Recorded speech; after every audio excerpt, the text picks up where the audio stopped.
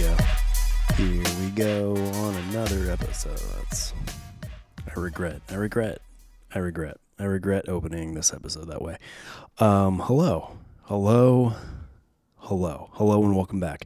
Welcome back to another episode of Ragnarok, the podcast that is so rad, it will destroy your world. That's what Ragnarok is. Do you know what Ragnarok is? Not just the Thor movie, but like the actual event in Norse mythology. It's the doom of the gods. It's where they all die. It's where all the gods meet their end and it's over. Norse mythology ceases to be. I think that's like maybe 30% right, maybe less. So I tried to play off that. And I don't think it worked as well as I hoped it would. This, if you read the description, is another episode, or the episode type. The episode type is, we're back in the Skeleton Crew Fight Club, which I'm just kind of defaulting to at this point. I still very much enjoy doing the other, like the watch alongs and stuff like that, but I don't know, man. These are just these are doing it for me. These are doing it for me right now. Hopefully they're doing it for you. Let me know. Let me know if they're doing it for you in the comments, email, whatever, however, whenever, wherever. I don't know any more words to that Shakira song. Yeah, hopefully you're digging it too. The views, well, not the views, the downloads, the download numbers are going up. So that's positive. That seems like folks out there are enjoying this. Maybe I should take more of a look at like what episodes are specifically being downloaded, because they very well could be the watch alongs and I'm just not paying close enough attention. But that'd be so weird. That'd be so weird if these, episode types go up and people are listening to the other stuff newly. You know what I mean? I think it's this. I think a lot of people out there enjoy the Fight Club episodes. I do.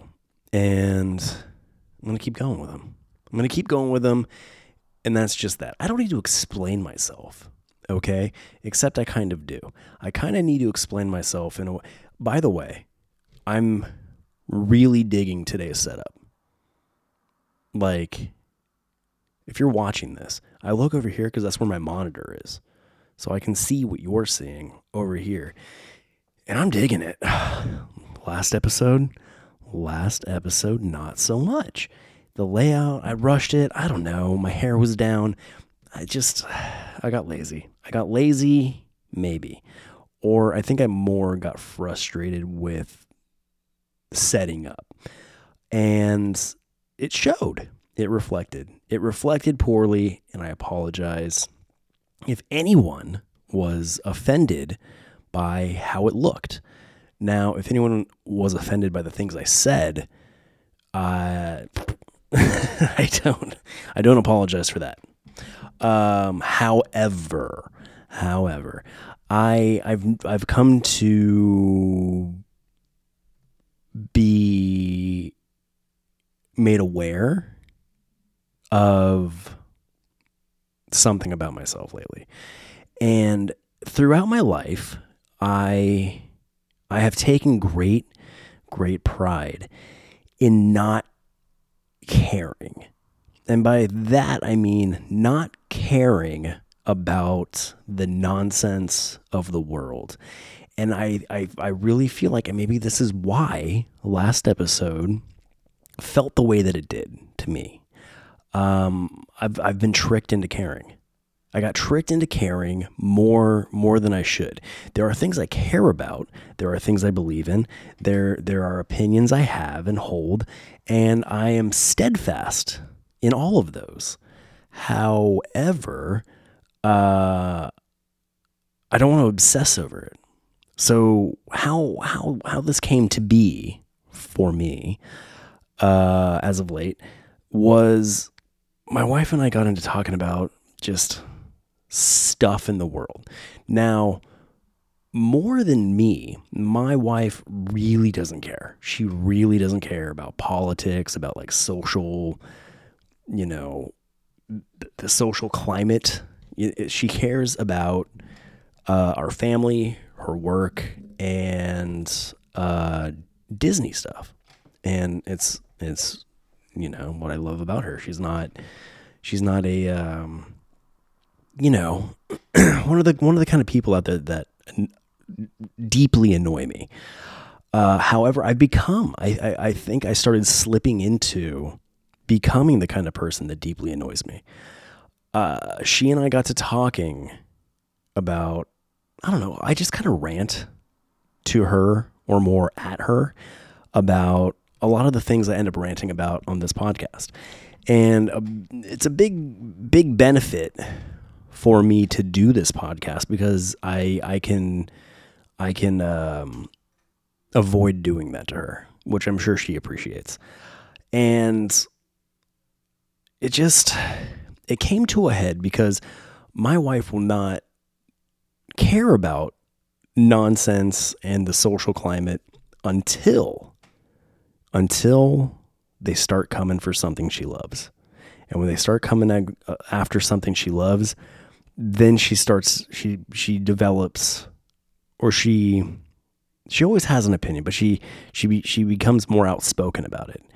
And it's what triggered her into caring a little bit more or sharing a little bit more with me was they started coming after Target. So my wife stays out of politics until they come after Target. And once they come after Target, she's involved. So as of recently, and again, Skeleton Crew Fight Club, this is the podcast. This is the Ragnarok podcast type that exists in the prime timeline.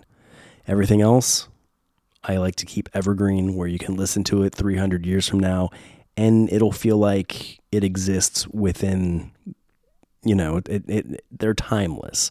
I don't reference anything going on in the real world. I keep it focused in whatever topic it is, and that's it. So they remain fresh. However, this episode type, I do talk about what's going on in the world to a degree, in real time. And recently, we are in the precipice of June. And to most of you out there, June is Pride Month, and it's Pride Month for me as well, but it's Pride Month for me in a different way. June is also Portuguese Heritage Month, and that's the Pride month. That's the Pride I celebrate and live and, exude through the month of June. I don't fit under the LGBT QA2S. I don't know. LGBTQ is really as far as I can get confidently. It's like pi. Like how many digits of pi can you get to before you drop off? I can't get many. So it's very similar in that way, actually. So Target has come under fire as of late. Is under fire the right terminology? It might not be. Basically, they were going into Pride season with all of their Pride-centric gear at the front of the store. So as soon as you walk in, boom, it hits you. I take personal offense because they're only doing one side of Pride Month. Like, you walk in, you don't see anything Portuguese in there, and I find that offensive. It's okay. Target is lusophobic, and that's fine. Lusophobic, it's a real thing. Portuguese people are not welcome at Target. Like, well, I don't want to say that, but they don't recognize us. They don't care to give us the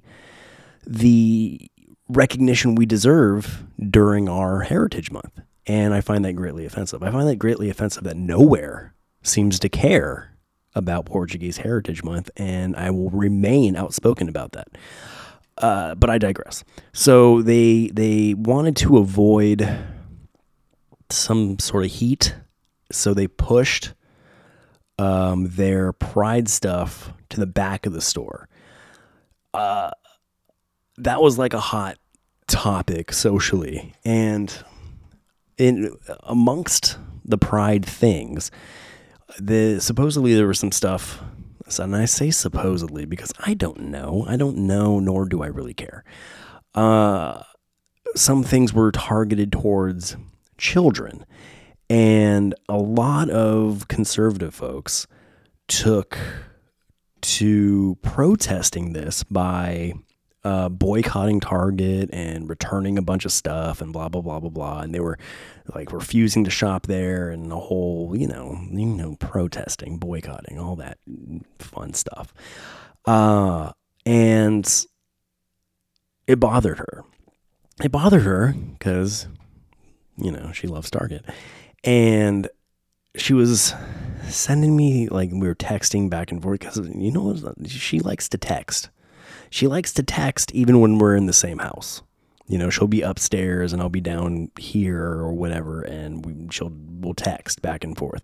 Personally, I'm not initiating text conversations with somebody in the same house as me, but I will placate and humor her because I love her, and happy wife, happy life. You know what I mean?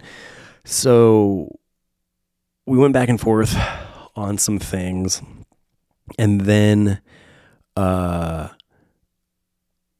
we got to a point where how did it come up? It came up in a way where she expressed concern that I would be of the opinion that where I would share the sentiment of wanting to boycott Target.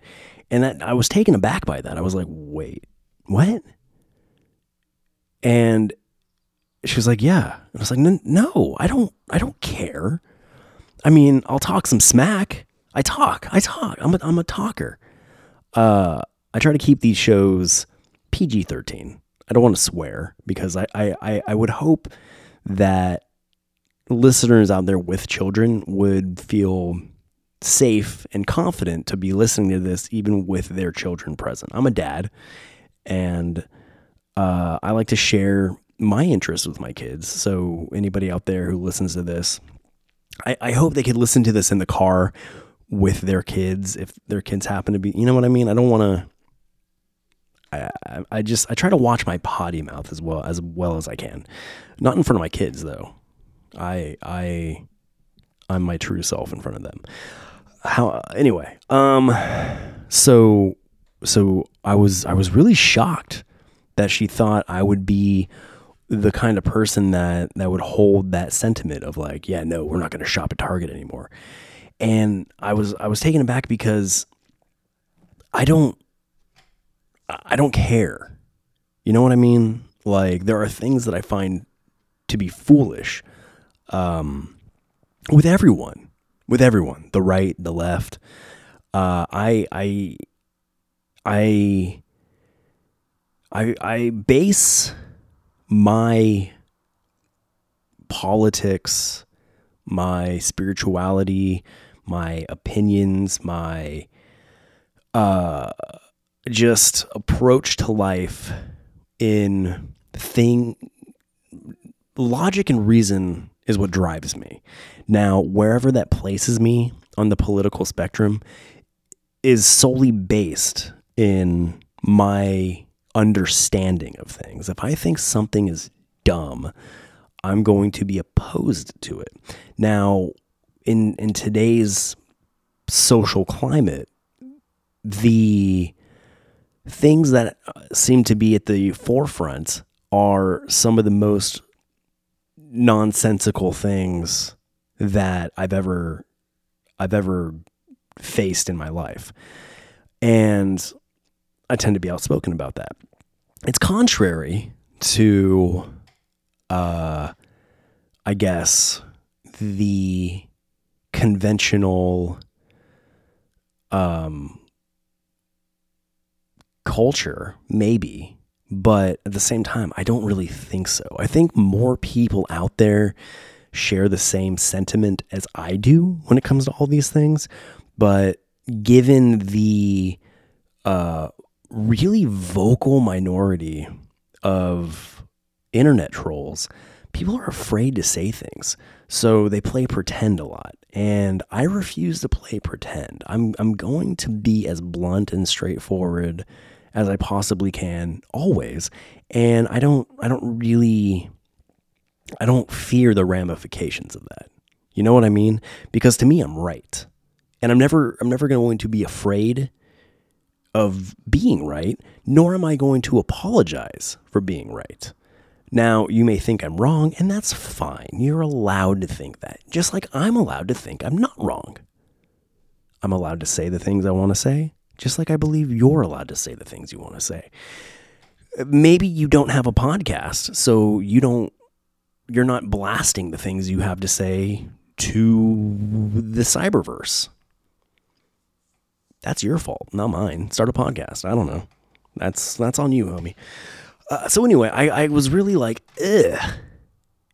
If my own wife is thinking that like I'm part of a group, then I'm doing something wrong. I'm not truly representing how I feel or who I am accurately. If anybody out there, let alone my wife, is that how you do that? Would it be, is that it? Should I say, if my wife, let alone anyone else, or anyone else, let alone my wife? You know what I'm saying, though. If anybody is thinking I'm part of any sort of tribe beyond my own, I'm not presenting my most authentic self. God, I hate the way that sounded. It sounded really, be your authentic self. That's one of those things that I agree with. Everyone should be their authentic self, but I hate the way that sounds. It sounds super just, people hate the term woke, but it's only like wokey people who hate the term woke, but it's a term, it's a thing, it's something. It exists in the zeitgeist. And if it offends you, maybe it offends you because you're part of that ideology and you bother me. But that sounds like one of the things that side would say, be your authentic self. But I agree with it. I agree with the sentiment. I just don't like the mental image I get of the person that would say that. Anyhow, and I was like, no, I don't care. Why? I'm not going to stop shopping at Target. It's the closest store to us for convenience shopping.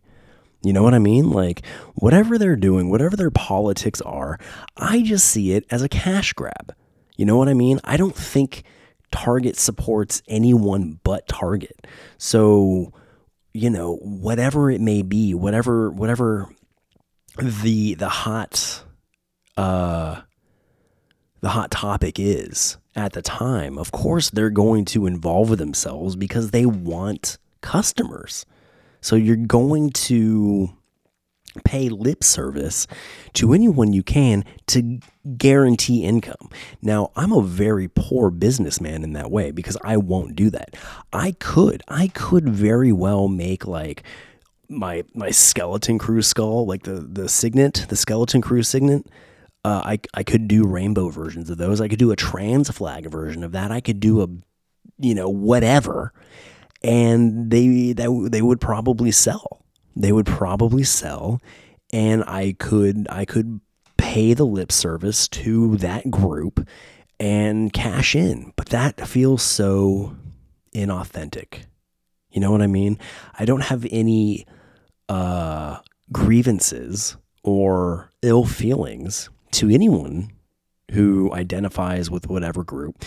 I just have ill sentiments and feelings towards the people who force that ideology upon me. Does that make sense? You know what I mean? But I feel that way about anybody. I feel that way about any religious organization that's going to want to shove their theology in my face and say, you have to believe this. And I'm going to respond, no, I don't. No, get away from me before I hit you. That was violent. I'm not going to pretend I'm not. I say wild things, but I mean them. You could always trust that I'm going to say exactly how I feel and exactly what I think, except for using potty mouth language. That's the only thing I'm going to pull back, and I explained why. So, this revelation that came from this conversation with my wife really got me to thinking, like, I'm playing into the madness. I'm being sucked in. Like I'm being tricked into caring more than I naturally care to care. I do have strong standpoints on anything that is thrust upon or gear, like, how do I put this? Anything that is that anyone subjecting children to their ideology, I have a problem with. So that's where I draw the line. You know what I mean? Like, I don't care what you do as an adult, and I don't care who you do it with as long as they are adults. But I am a firm believer in the preservation of child innocence. And this is something I held firm to even before being a parent. As a kid, events in my life forced me to grow up really quick. So I didn't get to be just a kid for very long. Same goes for my sister. And that's something that still bothers me to this day. I'm proud of the adult that I've become. But I do still hold a, there's a dark mark on my soul, from having that childhood innocence taken from me at a young age. And it wasn't like any sort of like abuse or anything like that. It was just our parents passed away in a pretty gruesome way, gruesome emotionally, not so much physically, but there was a physicality to it where, they both got sick, and we had to watch our parents deteriorate before our eyes, and then like the two, our mom's side and our dad's side feuded, and like there's so much that my sister and I went through that no child should ever have to go through. And the adults in our life were, the majority of them were really selfish about it. And they, in my opinion, a lot of them, the majority of them, were putting their own, they're just putting themselves first. Now, my Uncle Neil, my mom's younger brother, he's the exception out of all of them, honestly. But, all that's neither here nor there. So it definitely is important to me to let children be children and not subject them to, adult the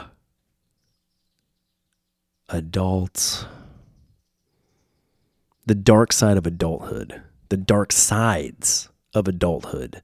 Kids don't need to be exposed to, or even worse, invited in to it. You know what I mean? Like, for instance, I don't have any qualms with drag performers, drag shows, blah, blah, blah, blah, blah, whatever. Don't care. I find them to be kitschy and comical. There's a level of entertaining there for sure. And it's cool, man. Whatever. It's performance. It's theater. It's obscure theater. It's cool. It is what it is. And it's rad, rad. But to pretend that there isn't a sexual nature to drag in and of itself, or at least in the performances, is asinine to me. No. To say there isn't is, you're wrong. Like I don't know how you can say that. Like, it's just, that's untrue. And I don't think kids need to be subjected to that. You know what I mean? Like, I'm never going to take my kids, and there is a line to that, where I'm not saying that to attend like a drag event, somebody needs to be 18 and up. No. Teenagers, like, we have a 13-year-old, and I wouldn't have a problem with him, like, being part of an audience to a drag show, like, but then again, that's, he's of the age where he can, understand what it is. Now, my 7-year-old, that's a different story. I don't, like, I wouldn't let him watch an R-rated movie. So why would I take him to R-rated live performances? You know what I mean? Like, it just doesn't make sense. And the people who are okay with that, it's whatever, man, that's on you.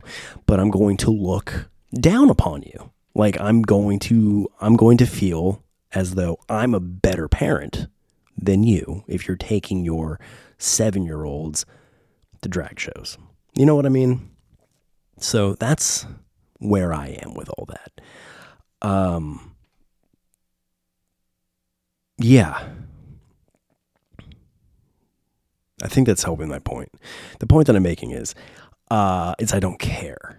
I think both the right, the left, I find them to be cultish. I find them to be tribes, and the only cult and the only tribe I care to involve myself in is one that I'm leading myself, aka Skeleton Crew. So here we are. All that to be said is, ultimately, I'm just, yeah, I don't want to talk about stuff like that much anymore. I feel like I talked about that a lot on the last episode, and it kind of bugged me. I don't really, I mean, I'm not worried about how anyone out there feels about the things I say. I mean, you're going to listen or you're not going to listen. Like, what's it to me? I only want people who share, and this is culty.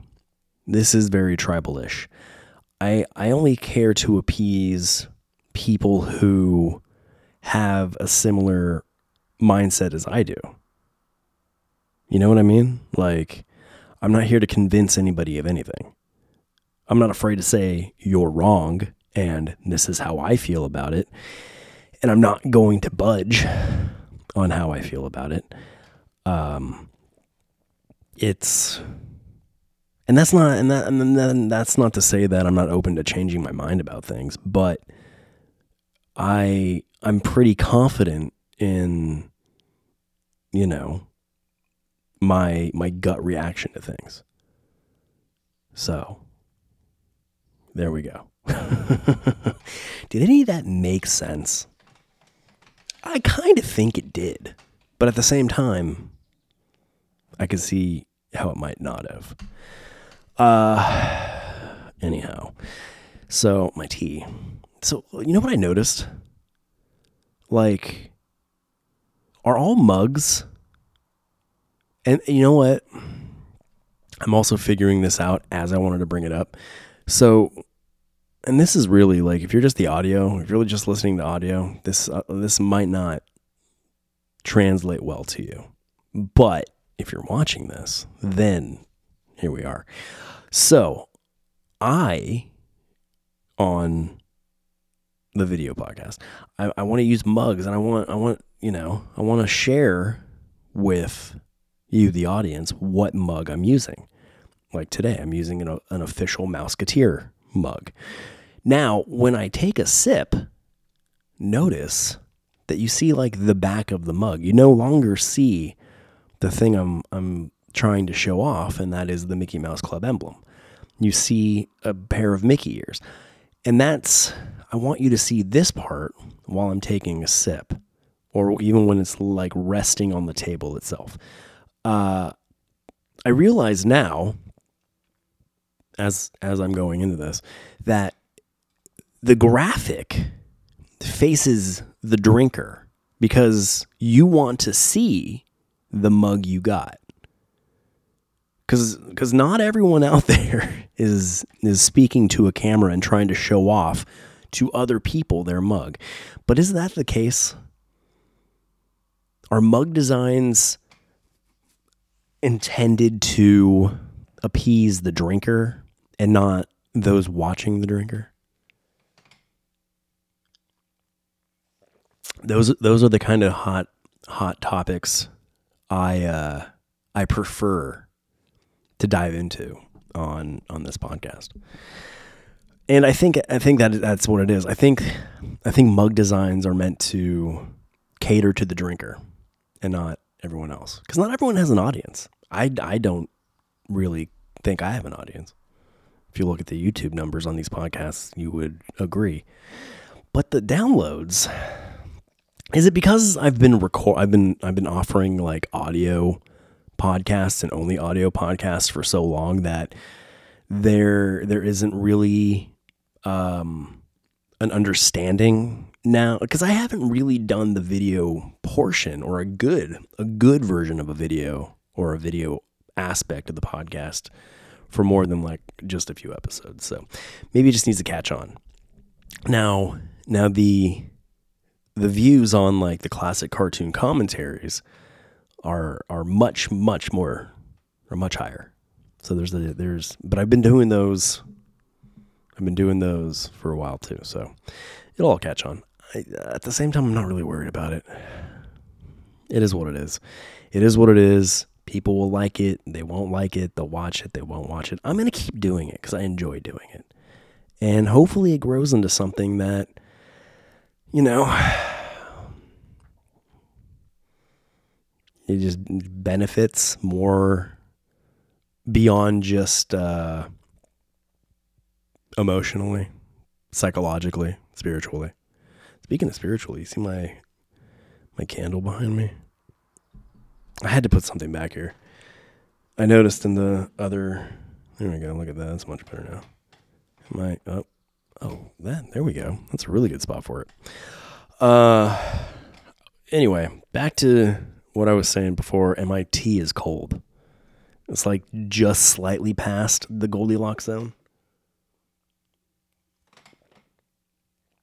where it's like lukewarm, where it has the temperature of where it was once hot. It's not room temperature, but it has a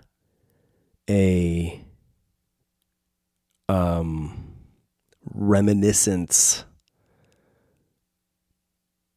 I lost it. That's part of my neurological thing here. That is dyslexia, a neurological thing. Check this out. I can look things up now.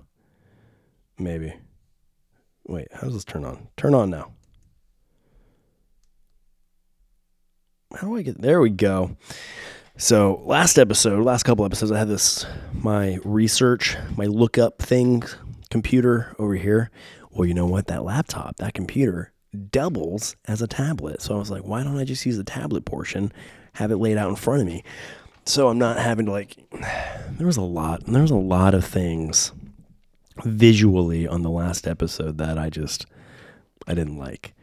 Let's see. What is dyslexia? Is dyslexia a neurological disorder? Dyslexia. This is cool. I like this. I like having the tablet. Let's see. Dyslexia is a learning disorder that involves difficulty reading due to problems identifying speech sounds and learning how they relate to letters and words.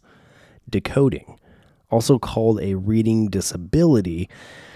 Dyslexia is a result of individual differences in areas of the brain that process language. Okay.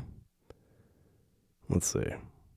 That's not exactly what I wanted. Is dyslexia a disability?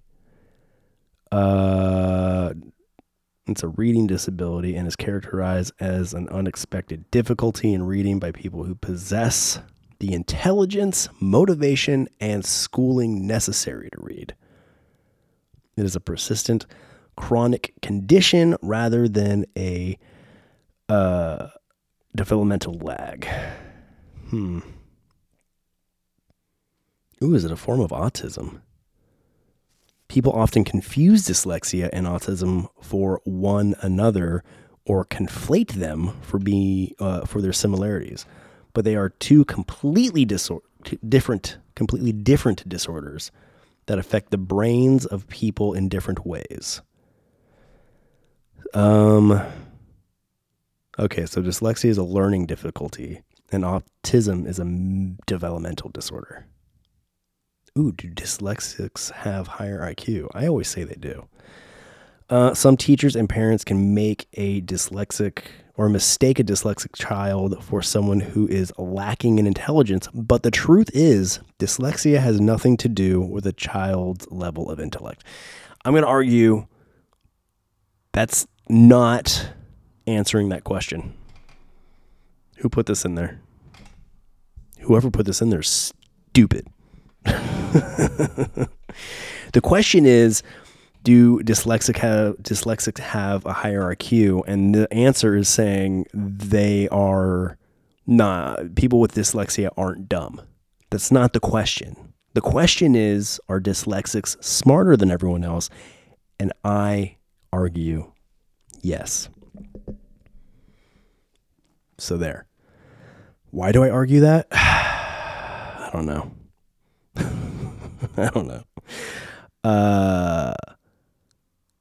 Let's see. The brains of people with dyslexia show different, less efficient patterns of processing. What does that mean? Including under and over activation during tasks involving sound and speech and letter sounds and words. Does it get worse with age? They don't get worse with age. It doesn't get worse with age. I don't know.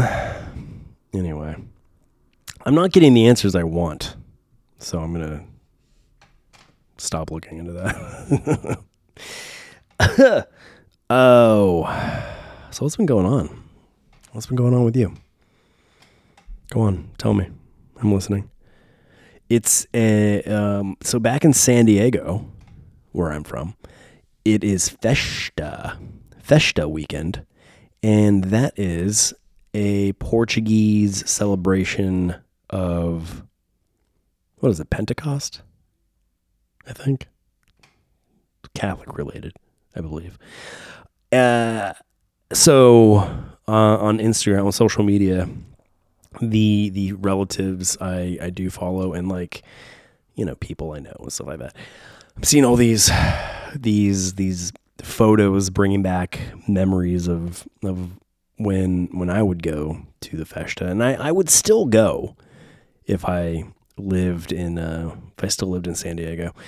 It's Portuguese Fest, man, and I loved it. I loved it growing up, and you know, I say that I loved it. I loved aspects of it. There's a parade. They do a parade, and every single year, well, if you're a Portuguese child, you would be forced to walk in this parade, and that was, you know, it was a real hit or miss.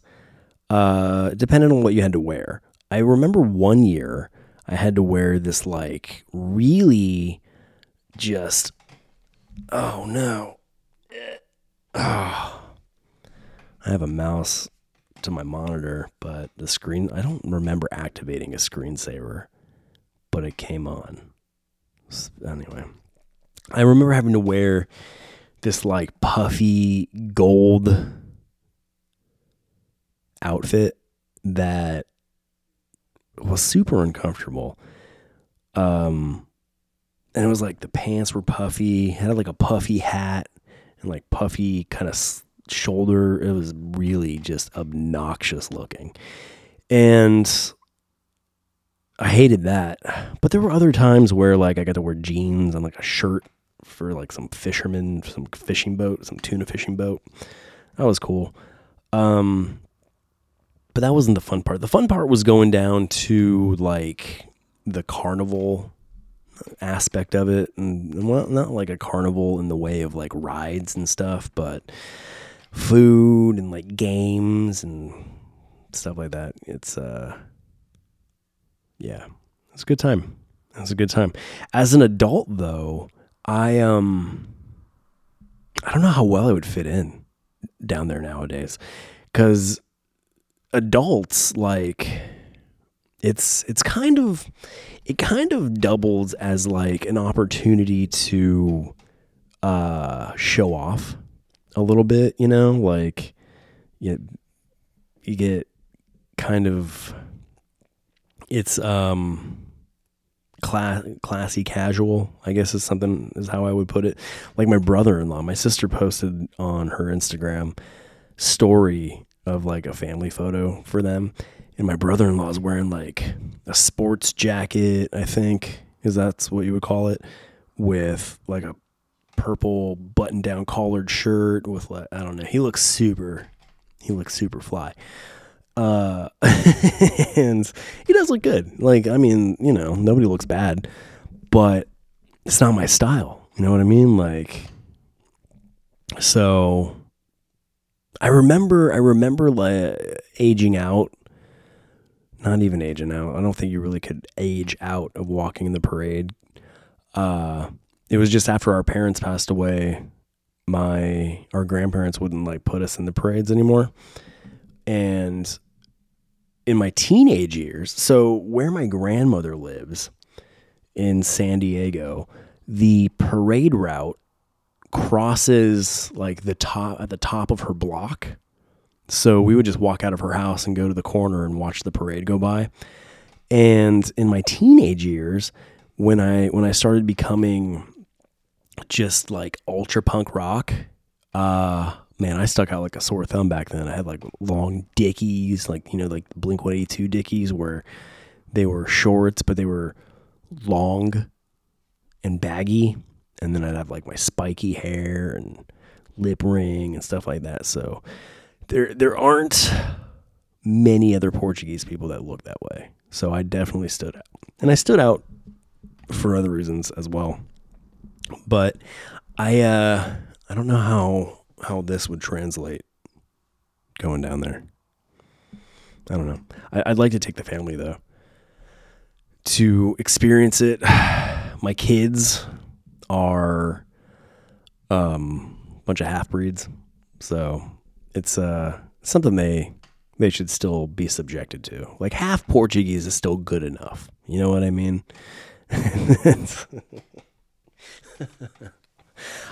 I I say it because I mean it. I told my wife that the other day. Like, I think I'm a Portuguese supremacist. Supremacist? What is that? Where I think Portuguese people are superior to everybody else. It's because it's true. But I still respect the rest of you who aren't. Like, I don't dislike you because you're not Portuguese. I just think you'd be better if you were. Oh, it's part of my charm. Speaking of my charm, I've come to notice that I think there are people who don't like me out there. And that's wild, isn't that? That's crazy.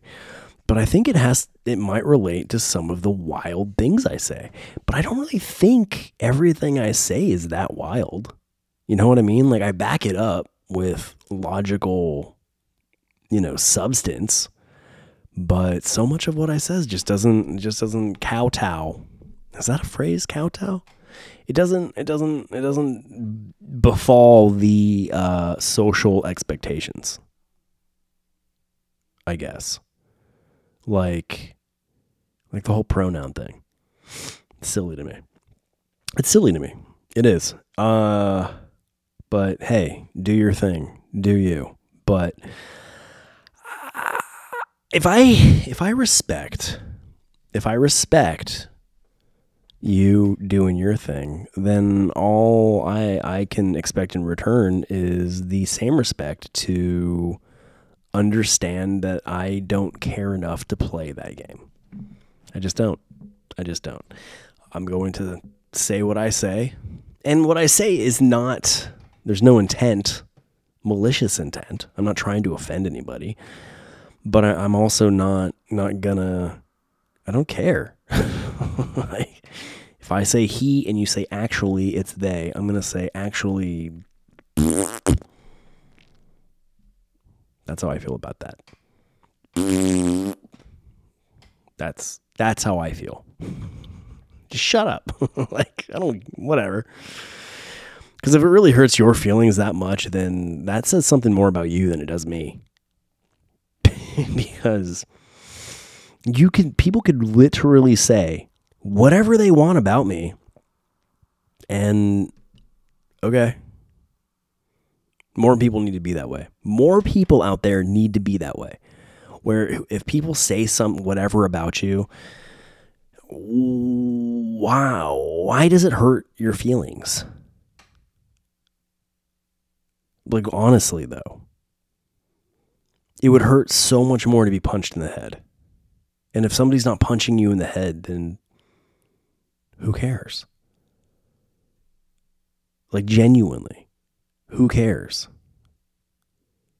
It's so challenging for me to wrap my head around ever being worried about, like, if somebody referred to me as a she, her, okay.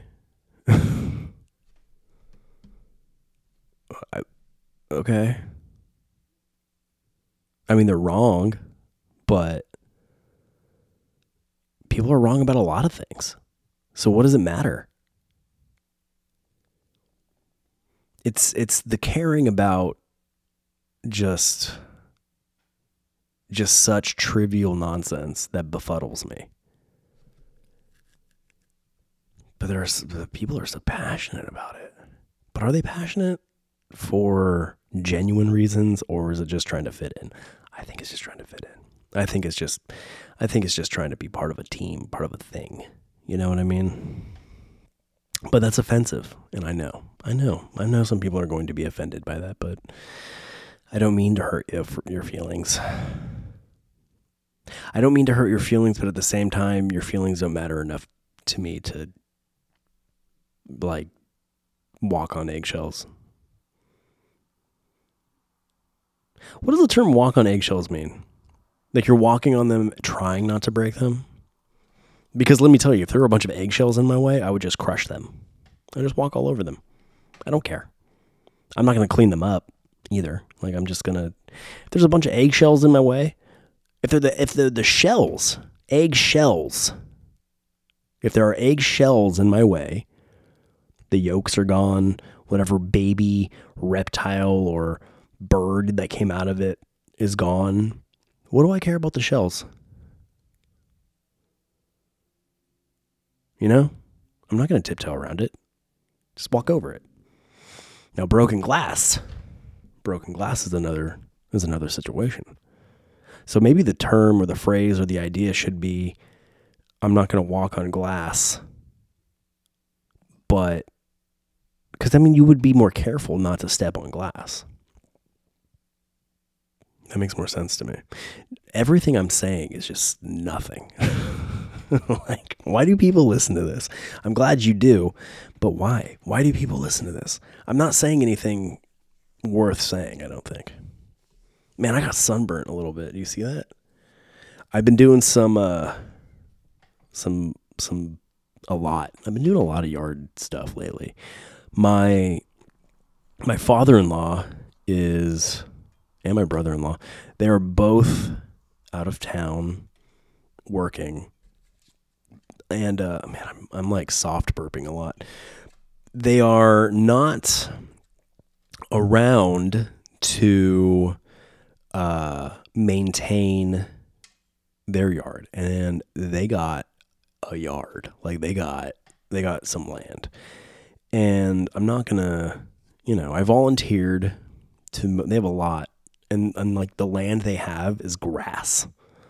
So I volunteered as a good family member should. And so my mother-in-law doesn't have to do it. I'm a young, strapping lad, and I can handle cutting some grass. And they have like one of those like heavy-duty ride-on mowers, like the zero-turn ones. So that's a lot of fun to me. I had never ridden or operated one of those until volunteering to do so, cutting their grass. So it's been an adventure. It's been an adventure for me. Growing up in San Diego, Point Loma, Ocean Beach, there's no yard to do that. Like if you have grass where I grew up, like 15 minutes of a push mower and you're done. You're good. I got quite the yard here in my house in Nashville, and I use a push mower. Now, there have been times where the yard has gotten away from me, and I've outsourced the mowing to people with, a ride-on mower option. But it just seems unnecessary to me. Like, it does take a chunk of time to cut my grass with a push mower, but I do it. I do it because I'm tough like that. It would go a lot faster using one of those like zero turny mowers, but it just seems so unnecessary I don't know, it just doesn't, you know what I mean. But anyway, so even with one of those ride-on mowers, it's taken me like 3 days, and that's not like full days, but it's taken me three trips to accomplish cutting all of their grass. And I've had, it's worked out that way. I could get through all of it in one day, but the timing of it, like the first day, so my father-in-law showed me how to use the mower, and I paid attention to the best of my ability, which is not adequate in a lot of ways. I'm like, when it comes to anything at all, if anybody tries to explain anything to me, like in the operation of something or how to do something, I'll hear it out. And I'll get just a really, really bare bones gist of it.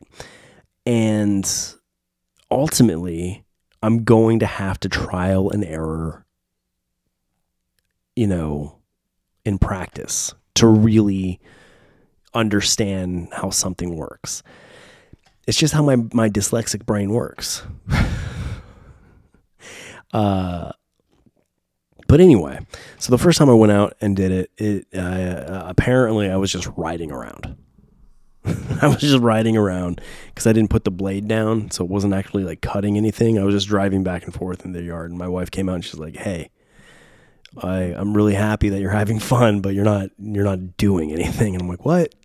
So that was like a solid hour of just riding around, and then I ran out of light because I started in the afternoon and blah blah blah blah. Anyway, where am I going with this? Oh, it's just been weird. It's been crazy.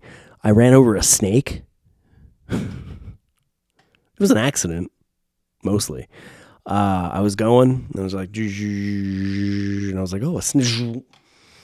By the time I saw the snake, it was already too late. And then I looped back around,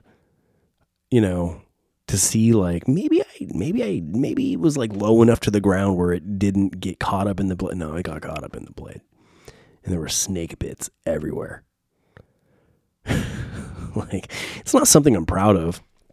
I'm not proud that I ran it over and ended its life in a very, very brutal way.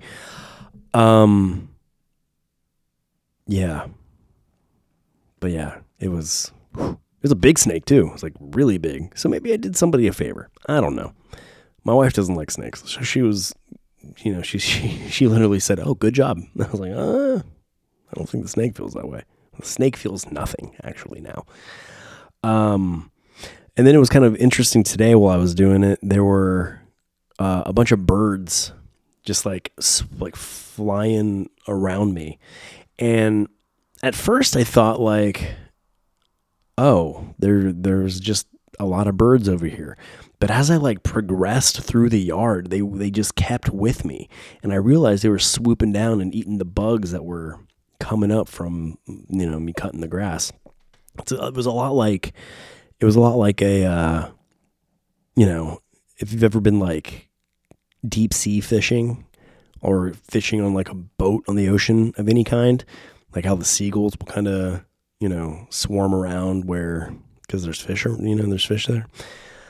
That's just what came to my mind as a result of growing up, in that atmosphere. Yeah, it was really cool. It's really cool. And I'm going to be doing that a lot more because, they're out of town. I'm here. I'm doing it. I've gotten really good at it. It's really nice too. I just pop my headphones in and I just go and I just listen to a podcast or music or something and just kind of zone out. And it's very peaceful. It's something that's really enjoyable if you're not, if you're not opposed to getting lost in your thoughts. Now, some people don't like that, apparently. Because my brother-in-law was like, "Hey, I was cutting the grass going," and I was like, "Man, it's a lot. Like, there's a lot to it. Like, then I've got to go back and finish." He's like, "Yeah, it's a lot of gives you the opportunity to do a lot of thinking." And I don't know if he said that in a way of like, I don't know. He didn't seem. The way he said it, it didn't seem like he was saying it in like a beneficial way, but I think it's a really beneficial way. But again, I'm just that type of person, I guess. I got sun though. I guess you can't really tell, but whatever. What's kind of crazy though too is like in doing that, I start thinking about like I get really excited to to get home and get to doing a podcast, because I'm thinking of all these things of like, yeah, I could talk about this and I can talk about that. And then when it comes to like recording, it all disappears. It all goes away. I need to start writing these things down. I have a notebook. I have a notebook that I got specifically to jot down ideas and stuff to bring up on podcasts, but haven't utilized it the way I should. Right now, when you're watching or listening to this, if you're watching it and we're listening to this within the week it comes out, we're actually down in Florida at Disney World, and that's really exciting. I got some new toys to take with us. Have you guys watched my vloggentaries and stuff? Like I do kind of like vloggy shooting down there. I'm not one,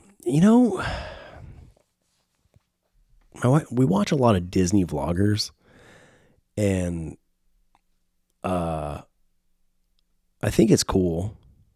I do, but I'm not like and this is gonna sound weird because it's exactly what I'm doing. I'm not one of those people that likes to be like in front of the camera and you know what I mean? I do it with this because I don't know. This doesn't feel the same way to me because it's me by myself. I'd feel really awkward doing this in a very crowded atmosphere like a theme park. But I did, because I don't, it just seems so goofy to me. The people who have like their camera and they're like, so this thing I'm eating is blah, blah, blah, blah, blah, blah. It just seems so, I don't know. Maybe I lack confidence in that way. And maybe I do care what people would think, seeing me do that. And maybe it's just my own judgmental nature, because seeing people do that, I would look at them and go, look how goofy they look. So maybe that's an insecurity of mine. But to remedy that, got little microphones. So the vloggentaries, I would do video, edit it together, and do like a commentary track over the footage that I collected. It's cool, but I want to try something a little different. Maybe do a little talking like in the moment. And I'll have the little microphone now, so I'm not, you'll see how it turns out. So the live action Little Mermaid came out this weekend, and let's see how it's doing. Let's see how it's performing. From what I understand, it had a pretty decent audience score. The Little Mermaid. It's got a 7 out of 10 on IMDb's, and the Rotten Tomatoes has it at a 67 critics score and a 95 audience score. Now, I'm curious. We are going to go see it at some point. I don't know if we'll see it in theaters or if we'll just wait for it to come to Disney Plus, but it's so interesting because I've seen some reviews on Twitter and people have brought it up in podcasts and stuff. And the honest reviews seem to be saying the same things, where the film is good-ish. It's not the original. They're basically saying all the things that I had been predicting the outcome would be, where it doesn't have the same heart and soul that the original does. That it's just okay. It's just another movie. It's just a kind of way to pass the time. Like it didn't need to be, but it is. It's there. It exists. So as something that exists, it's like, okay, it's there. So those are the reviews that I find to be the most honest. A 95 audience score.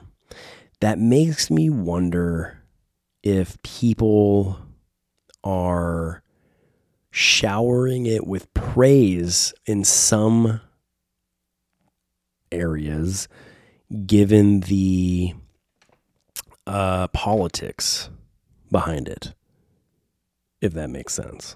And I know it makes sense.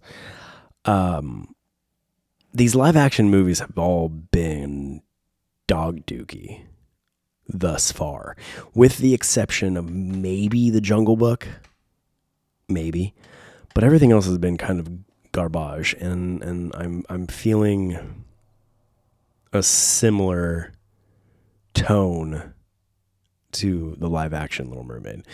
I'm bringing this up because at the Disney parks down in, I guess, both Disney World and Disneyland, they have introduced the live action Ariel as a character meet and greet. And to me, I don't know, man. I just feel like not casting an actress who resembled the animated version of Ariel, it just opens the door for like unnecessary, you know what I mean? Like, what? Because when you go to the parks and you do these character meet and greets, like specifically the princesses and stuff like that, the idea is you're meeting the princess from the movie, right? I mean, that's how I felt growing up, and having kids, namely Bane, really my 7-year-old, that's how he approaches it. He approaches these meet and greets like, oh, I'm meeting Cinderella like the one from the movie.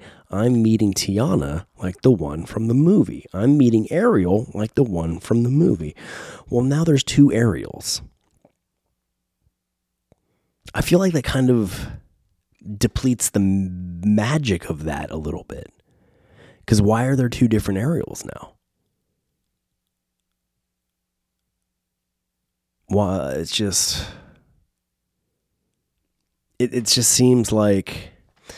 It seems like in a place where you're trying to blur the lines between fantasy and reality, muddying the fantasy kind of kills it a little bit, because now it beckons the question, which Ariel's fake? Like, which is the real Ariel? They look so drastically different. Like, is this one the real one, or is that one the real one? Why are there 2? Like, well, I don't want to answer these questions. I don't think these questions are necessary. Like, they didn't need to be. And again, I feel like when you pose rational questions like that, you run the risk of being accused of, like racism or some nonsense like that. And it's like, it's truly not, though. Like, these are just genuine thoughts I have to... I mean, who out there's going to argue this point? I mean, I'm sure there are people out there who would argue this point, but I'm confident in saying that the arguments counter to what I'm saying don't hold water. Get it? Hold water? Little Mermaid. Notice how my cough is kind of gone? I kind of felt it a little bit right there, but I don't think I've coughed at all this whole episode, which I'm getting better, man. Man, I've been sick like for 3 months straight almost. And it's not legit sick. It's just exhaustion, and my body's not able to fend off just the most basic of funks at the moment. But anyhow, back to what I'm getting at here. It just seems, why? You know what I mean? It just seems, why? I don't know. I feel like I've really poo-pooed all over this live action Little Mermaid, and I feel like every concern and every qualm I have before seeing it, it's legitimate. And this character meet and greet thing is legit because, well, we're going to end up doing the meet and greet with the live action Ariel, and I'm curious because I put myself in the mind of my child. I'm expecting him to ask why does this Ariel not look like the other one? And how do you explain that? How do you explain that? How do you explain that without being like, well, they're not real? Because that seems not very fun. That feels like killing the magic a little bit, don't you think?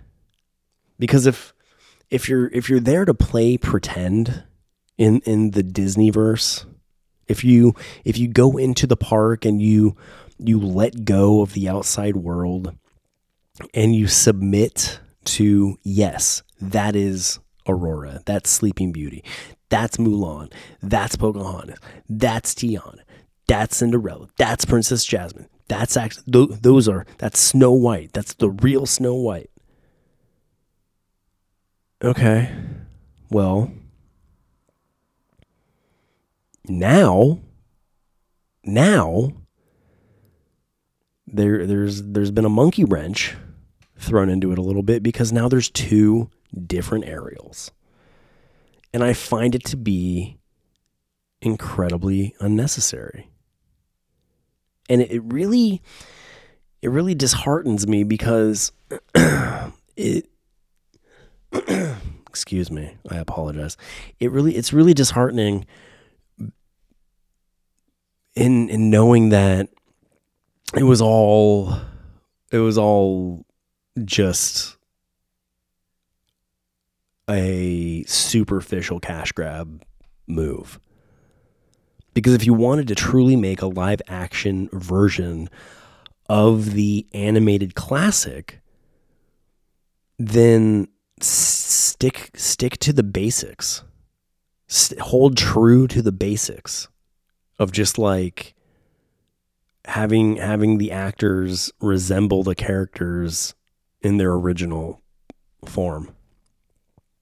Like I don't know why that's such a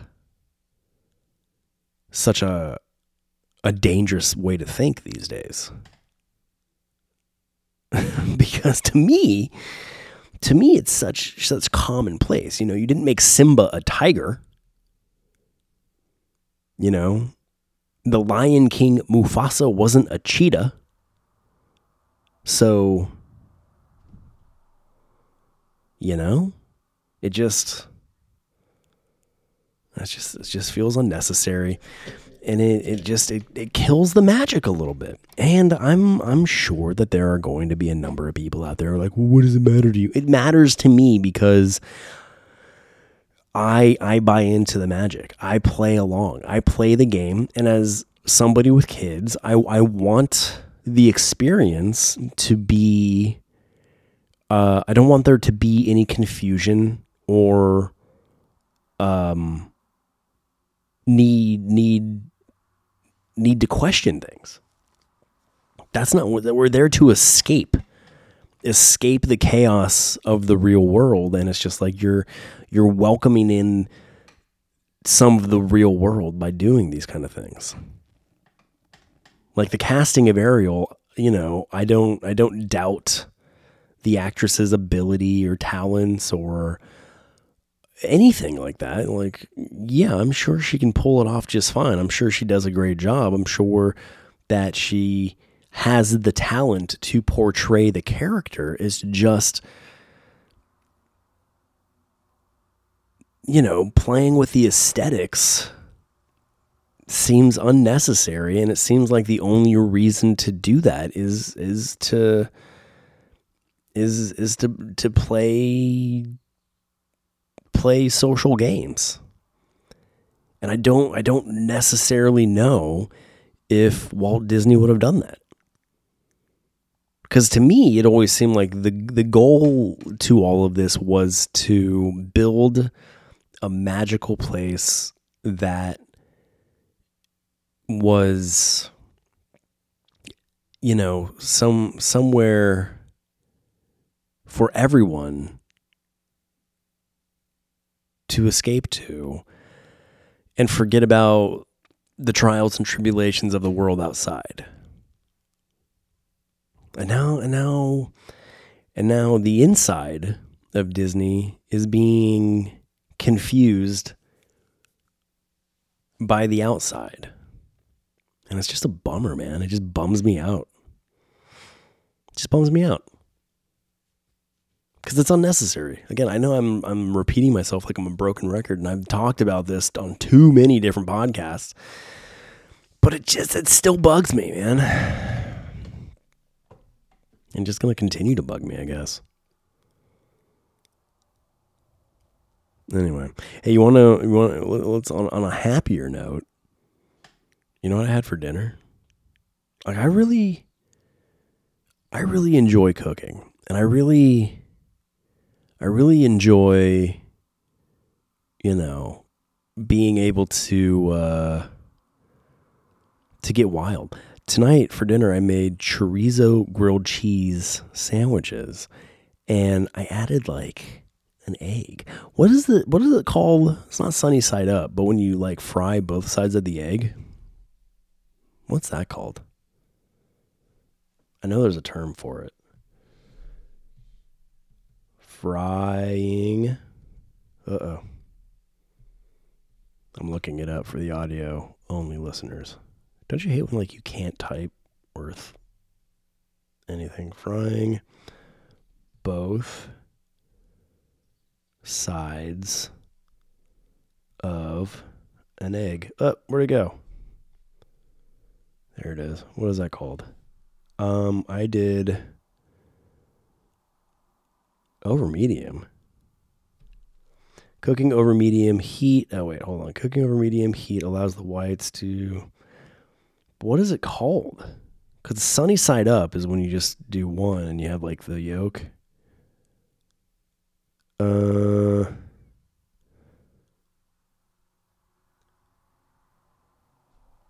it changed what I typed. Frying both sides of an egg. Whoops. Is called...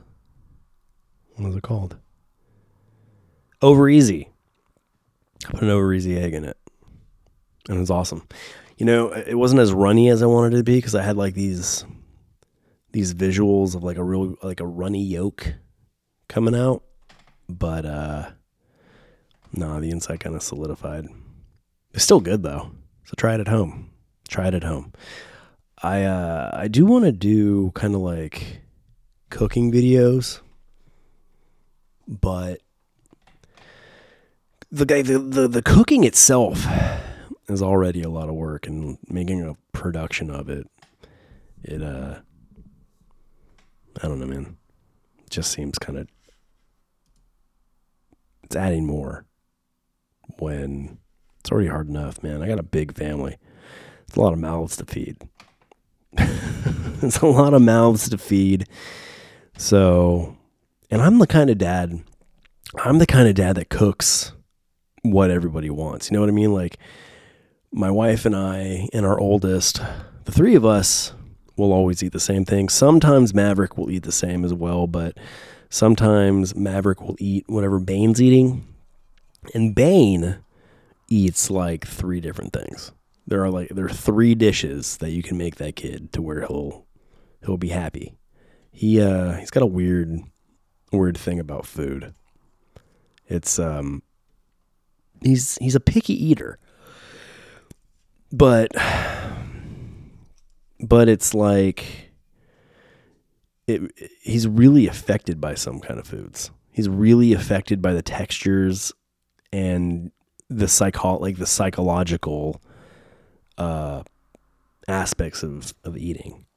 You know what I mean? Like, if he gets an idea, so I'll make him like, he likes ramen. You know, like, what kid doesn't like ramen? You know, as a kid, we used to eat the ramen just raw, like hard. Just put the seasoning on like the crunchy ramen and just kind of go at it. And I don't know. Does anyone else out there do that? Because that wasn't a far-fetched thing for kids I grew up with. Like, I growing up, I knew there were a number of us that did it. Like, it wasn't obscure. It wasn't an odd thing to do. But I've told other people about it, and they've all been like, "What? You ate it raw?" It's like, yeah, with the seasoning, yeah. Uh-huh. Why is that weird? Apparently, it's weird. But yeah, so you know how you have, like, you make the ramen and then the seasoning packet. Sometimes, not all the time, there will be like green specks. I don't know what it is. Is it like a dried chive or something? I don't know. But even like the most minuscule, teeny tiny microscopic green speck, Bane will find it. Bane will find it, and he has this like thought in his head that it has a taste, or he can feel it or something. Like, and it will shut him down on enjoying the rest of the dish. And it's wild to me. And I try to tell him, just like, dude, it literally tastes like nothing. In chewing the food, like, if you got one of those green little specks in a bite, you would never know it's there. It is not big enough to stand out in the chewed up noodle in your mouth. But no, man, he doesn't go with that. It doesn't fly with him. You know, I kind of want to look at these things. No, I'm not going to, because the audio listener, it won't matter to them. But I got a cool little like gimbal thing for my phone that is going to be really fun to shoot with. Now my tea's cold. I got the set. I got my podcast set. I gotta figure out how to make this like tea thing work better. I got my research tablet. I got my monitor. I'm really stoked on this, guys. I'm really happy on how things are progressing here. I'm into it. How long have we been going? Almost an hour and a half. What the hell did I talk about? Did I say anything of substance? Like, was this entertaining or fun for anybody? I know in the last episode, I kind of felt weird about some stuff, but I had some gems in there. Oh, you know what I wanted to talk about? I want to talk about this.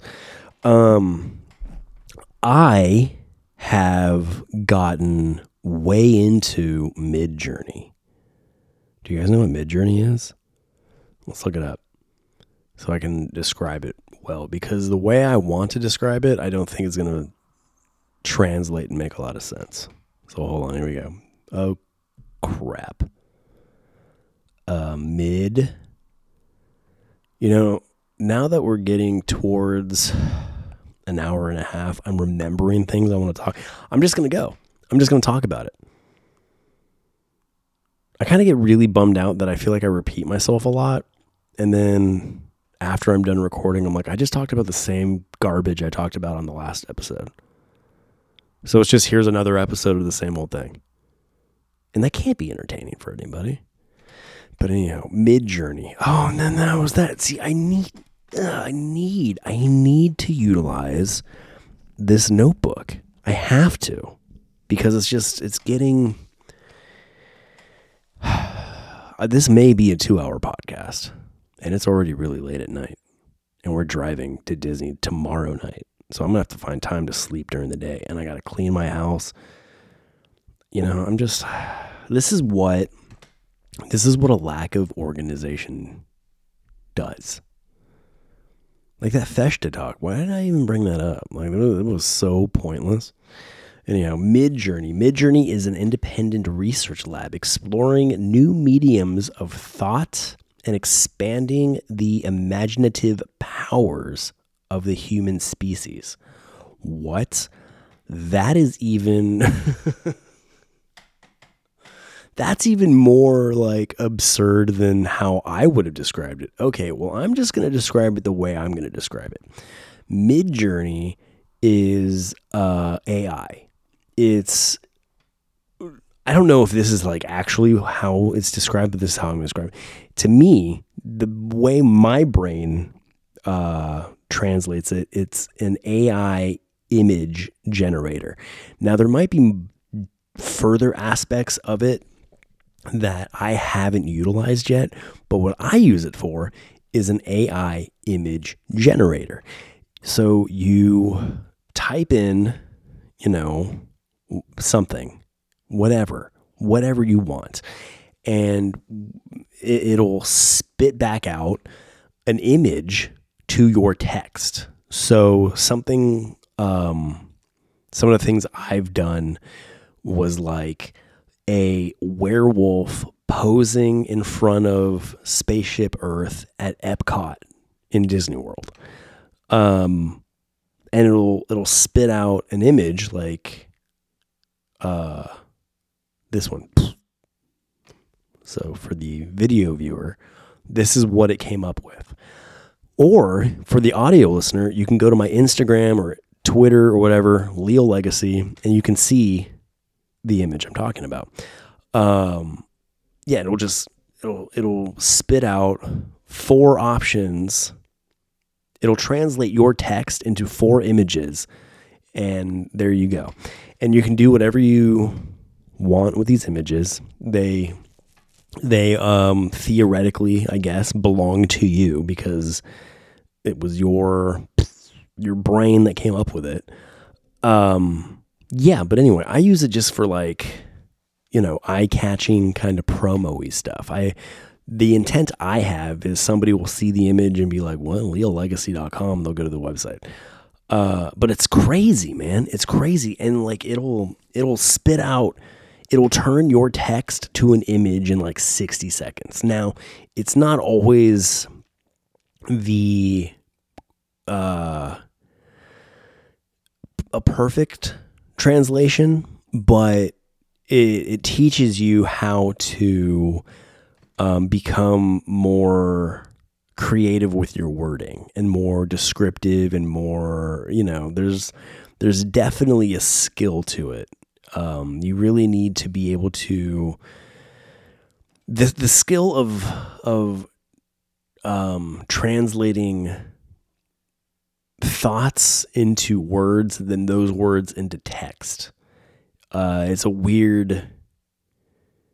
I thought that just seemed really weird to say, but it's really cool, and I'm just so caught up in it. Like, I will be lying down to go to sleep, and I'll just be on my phone, just clicking away at just different ideas, like whatever. For creative minds, it's super rad. Now, there is that just weirdness of artificial intelligence, man. Like, what I don't know, man. Where's the line drawn? Where is the line drawn? And what like the image that it produces, it's artificial intelligence generated, but it's generated not independently. Like, it uses your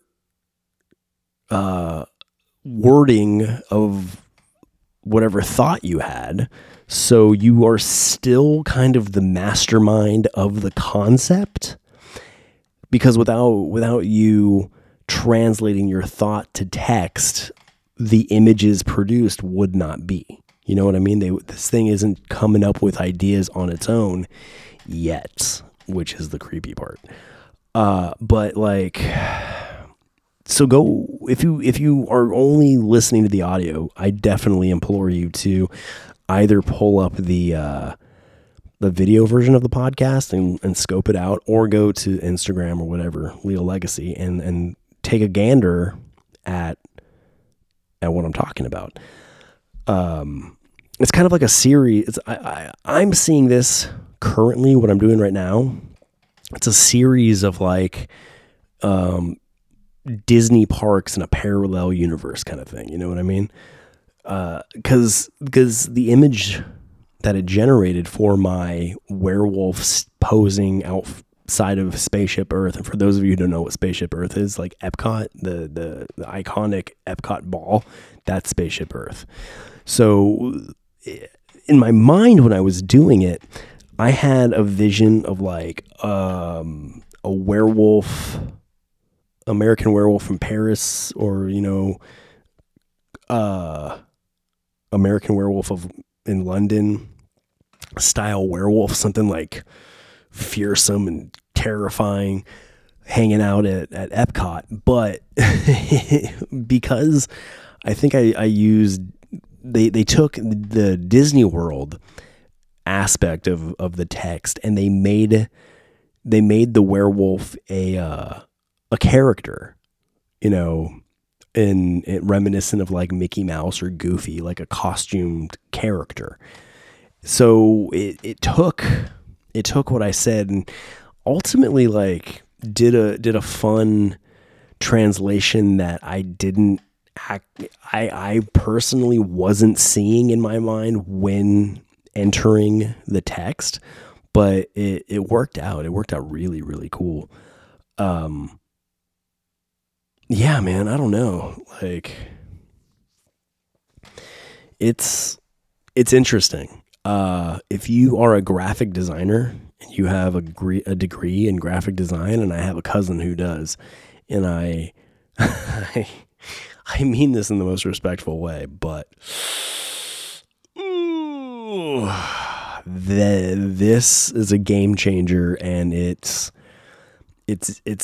definitely going to make the career path of graphic designer a lot different than what you guys went to school for. But I get that because I went to film school and I learned how to do film and video production on like big like industry cameras, and I learned how to edit using like at the time the most cutting edge editing softwares and stuff like that. And now the things that I learned and the tools I learned to use are, I mean, they're still valuable to it. Like they still are good, but like the capability of doing a lot of what I learned to do and the way I learned to do it, you can now do that with an iPhone. And I mean like the shooting and the editing on a phone, anybody can do it now. So I get it. I get the feeling of like, man, I spent a lot of money and I took a lot of time to learn this skill set, and it was, I don't want to say it was a waste, because there were a lot of like valuable lessons and skillful like approaches, if that makes sense, to producing video and film, like in visual content of that nature. But the tools, man, the tools have really, like, the game is completely different now than when I was in college.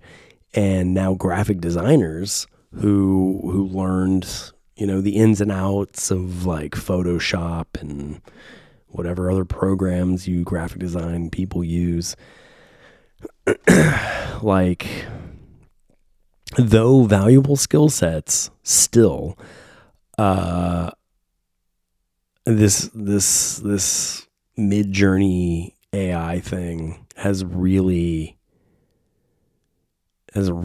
like, it's to say it's a game changer, I don't think is an intense enough thing to say. It's definitely, if you are in that creative kind of space, if you are a graphic designer or you know, you find yourself within that realm of creativity, practice with this, learn this, adopt these AI imagers, and that's what I'm calling it. I don't know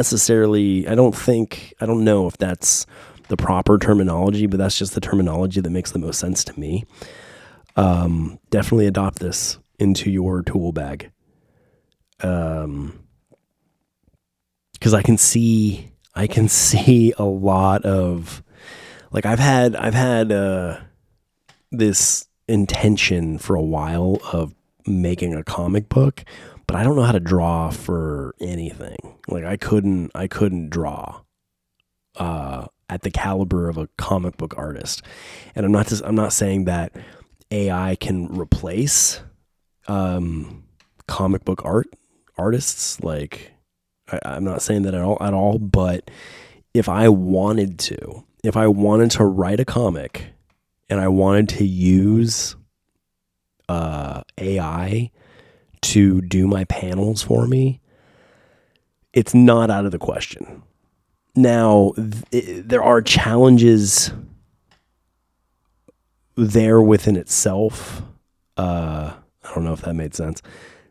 It has its own challenges and it has its own limitations, but that's only for now. Technology is, it's unstoppable force. And as creatives, we are not immovable objects. So if AI tools are not adopted, we can be run through. And currently, there's a writer strike going on, and to my understanding, part of that writer strike has to do with the use of AI, where you could really pitch. I don't know if Midjourney can do this, but there's definitely AI out there that you can pitch like an idea to. You can say, hey, write me a script based on this idea, and it'll come up with a full script of your idea. And again, there are limitations, and I'm not saying it's perfectly executed, but again, this is the infant stages of all this. Like, this is still way early on. 10 years from now, I don't know, man. I don't know. My uncle calls it the AI demon, which I get to a degree. And the future's now. Like, this is the kind of like sci-fi sort of thing where, you know, I don't even know if this was the kind of thing that could have been foreseen. Like, when I understood artificial intelligence, I thought like androids and stuff like that. I never considered being able to say, to enter text into anything and receive that text perfectly, well, not perfectly, but translated into an image. And I guess kind of like when you think about it, it's kind of like, yeah, well, no, duh. I mean, that's not a super far-fetched idea, but it's not an idea that was up top of mind. So, but I'm enjoying it. I'm utilizing it. Just, for fun. I'm using it right now just to make, just to, I have a lot of just my brain is always spinning, and I'm at no shortage of ideas. So that's why, like, late at night where I'm just like throwing, ideas into Midjourney just to see what I get back. Like, it's addictive, for somebody like me, where it's like, what would Elvis eating a cheeseburger on the moon kind of thing? It's just like crazy things like that. And it will give you its best image translation of that. And it's crazy. It's crazy. So I'm using it now just for, as bait. Come up with like interesting things and make people curious and, lure them to our website, and yeah. Crazy stuff. And then the last thing that I really kind of wish I brought up sooner was, I think it was the FDA.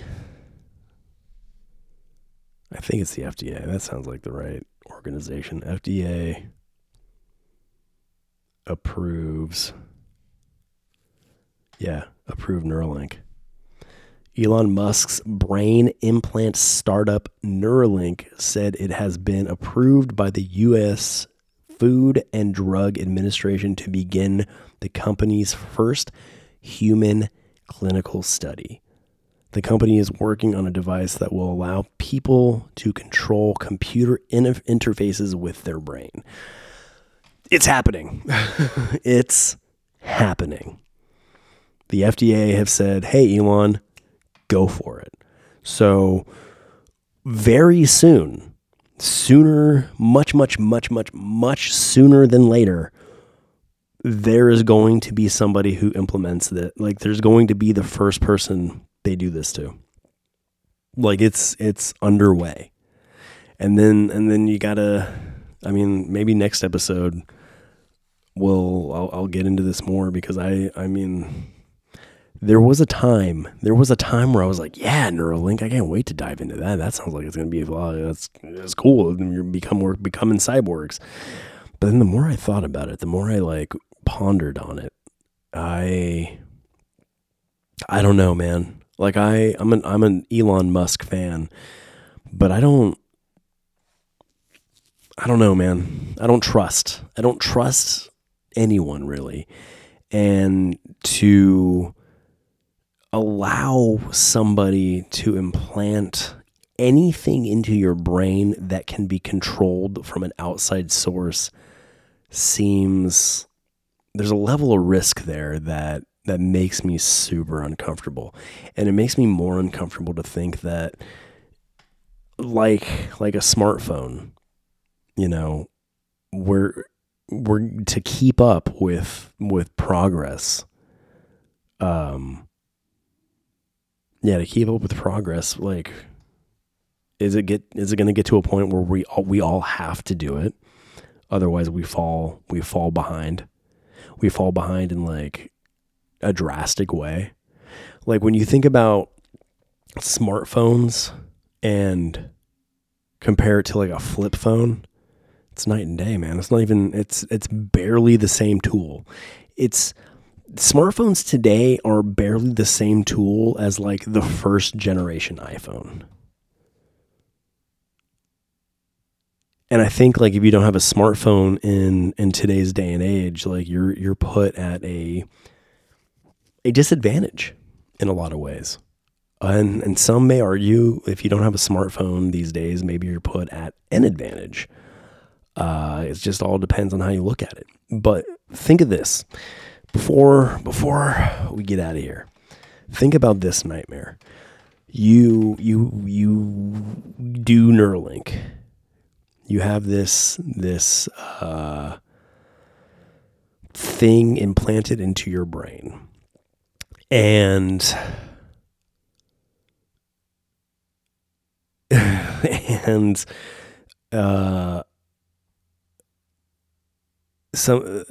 there's a kill switch that exists now, to where if you step out of line, you are able to be turned off or limited or restricted or controlled. Like it has the capability to be utilized as the most ultimate controlling device. Like, imagine a world where prisons don't need to be a thing. Where if you break the law, they force you to have a Neuralink-like device embedded in your brain. And anytime, and it registers anytime you have any sort of nefarious or criminal thought, and it automatically just shuts you down. You just collapse. You know? And they'll take that and run with it in every direction you can imagine. It was a fun idea when it was still science fiction-y, but now that it's on the precipice of definitely being a reality, it's become a little scary, a little worrisome. And I was super on board. And now I'm not so sure. And soon, again, much, much, much sooner than later, there's going to be a human who is able to control computer interfaces with their brain. Like, that person's going to exist shortly. And then more people are going to exist like that. And like the iPhone, that technology is just going to double itself in every way. Rapidly. Every time it improves, it's going to like progress twofold. And how far does that go? And when is enough enough?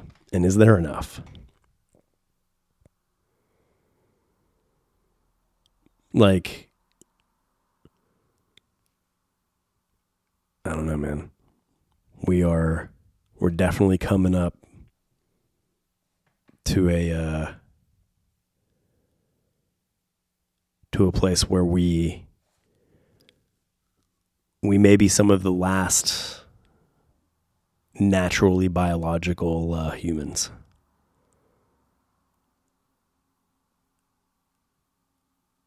Anyway, go sleep on that now. I'll definitely be repeating myself over and over again with that, like I did with everything else in this episode on future episodes. But it's here.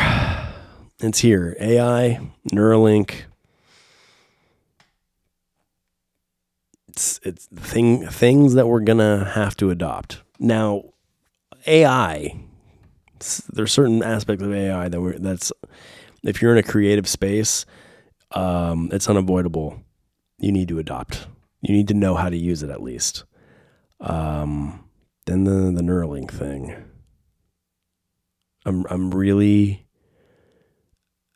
I'm cautiously excited to like, what if they do that? Like, what if that first person that opts in to having this done, they just explode? You know, like they just kill over. Or or that one person becomes superhuman. And that's the person that overtakes the world. Like that's like a horror movie, you know, like the first person to be bestowed with this ability snaps and becomes some sort of overlord, and no one else gets to join the Neuralinked, and it's just this one person, and they just overthrow everything. There's so many science fiction possibilities that are so no longer out of the realm of possibility. So while you still can, and while you're still forced to do it the Stone Age way, before you can just think about it, using a smartphone or laptop or computer of any kind, leolegacy.com. Every episode of this podcast is brought to you by Skeleton Crew. Go to leolegacy.com/shop or skeletoncrewbrand.com. That's CRUE, like Motley Crue, but skeletons. And help us keep this all afloat.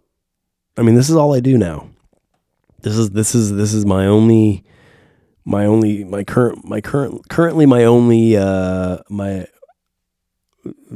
job is this. So I don't do a Patreon thing. I don't do any subscription things. I don't do anything like that. I just, if you are so inclined to show some fiscal support, well, go shop. You know, it's not a donation sort of thing. It's not a subscription sort of thing. Go and pick yourself up something fun. I got just, mostly apparel, mostly shirts, mostly accessories, all things Skeleton Crew. Skeleton Crew is our Leo Legacy lifestyle brand, and it's just, any kind of product that I concoct or come up with will be through the Skeleton Crew brand. And it's currently the most financially effective way to help support what we got going on here.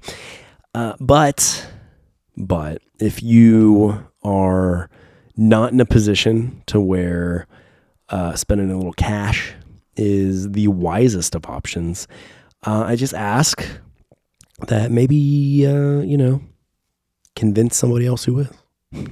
Spread the word. Tell people about this. If you like the podcast, if you like the cartoon commentaries, if you like anything I'm doing, just spread it. The old-fashioned punk rock way, word of mouth. Tell others. Leave comments, likes, reviews. Follow us on social media, leolegacy.com.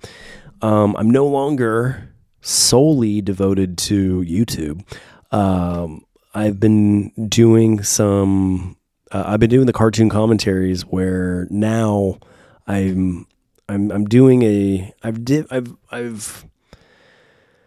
kind of devoted at the moment to doing the commentaries on the Disney World War II era and the World War II propaganda shorts that they would do. One of the most one of the cartoons I was so looking forward to providing commentary for, and one of the most impactful cartoons from that era was blocked on YouTube by Disney, and it was automatically blocked. I don't think Disney reviewed it and said, no, we're not going to let them do it. No, it was just in their algorithm. They said, no, or, the copyright owner is not allowing this to be shown on your channel in whatever territories. Well, I disapprove. Even if they blocked monetization on it or whatever, I think that's fine. I don't care. I got other things on YouTube that I can monetize and pull ad revenue in from. But to block it entirely was a little much for me. Like, it's like, I'm not just taking your cartoon and putting it on my channel to cash in. Like, I'm adding to it. You know what I mean? Like, it's not the hardest of work by providing commentary to this, what is it? 70, 80-year-old cartoon. But yeah, so I still got it up though. So if you want to see the things that I'm not able to post on YouTube, well, we're also available on Rumble and rumble.com. It's like an alternative to YouTube, and Twitter. Twitter has opened up the video space. Like, you've always could post video to Twitter, but for Twitter Blue, like the blue checkmark people, there's an option now where they've added the ability to upload more expansive video content. So I can start putting the podcasts on Twitter as well. But yeah, Twitter's definitely going to become a video viewing source, much like YouTube. So if YouTube's your jam, well, I got a bunch of stuff there on YouTube, but moving forward, there's also going to be a lot of things that, if I'm not able to put it on YouTube, you can go find it elsewhere. So go scope it out. Give us a follow everywhere, a like, a comment, your favorite podcast platform of choice. Do the same. Leave a review. Just interact. Just tell your friend. Help me get this ball rolling. You know what I mean? Ultimately, I would appreciate that even more than you shop in our store, because the more people who know about this, the more potential customers there may be. So anything to help. And even if you don't want to tell anybody else, you want to bogart what we got going on here and keep it your little secret. That's cool too. Whatever. But I just implore you as a singular entity to, at the very least, follow us on your favorite social media platforms. And I've made it real easy. I've made it real easy for you. On all social media, it's Leal Legacy. Leal, which hand is it? Boom. Leal Legacy. And Skeleton Crew is Skeleton Crew FC. No space. Just Skeleton Crew FC. And that stands for Skeleton Crew Fight Club. Skeleton Crew Fight Club. Booyaka. Shout out Rey Mysterio. Yeah, so I guess that's it. Until next time. Right now, the family and I are down in Walt Disney World. I am collecting content footage and other things on our trip that I will utilize for future podcasts and watch along commentaries, vlogmentaries, all. So there's going to be a whole slew of new Disney centric content to come. So if you are of the Disney persuasion, if you are a Disnerd, keep a lookout for that. And even if you're not, even if you just like to hear me run my mouth, well, there's going to be more than just this. Wow, this is really cool. Why haven't I done this more? Anyway, thanks for listening. Until next time. Adios.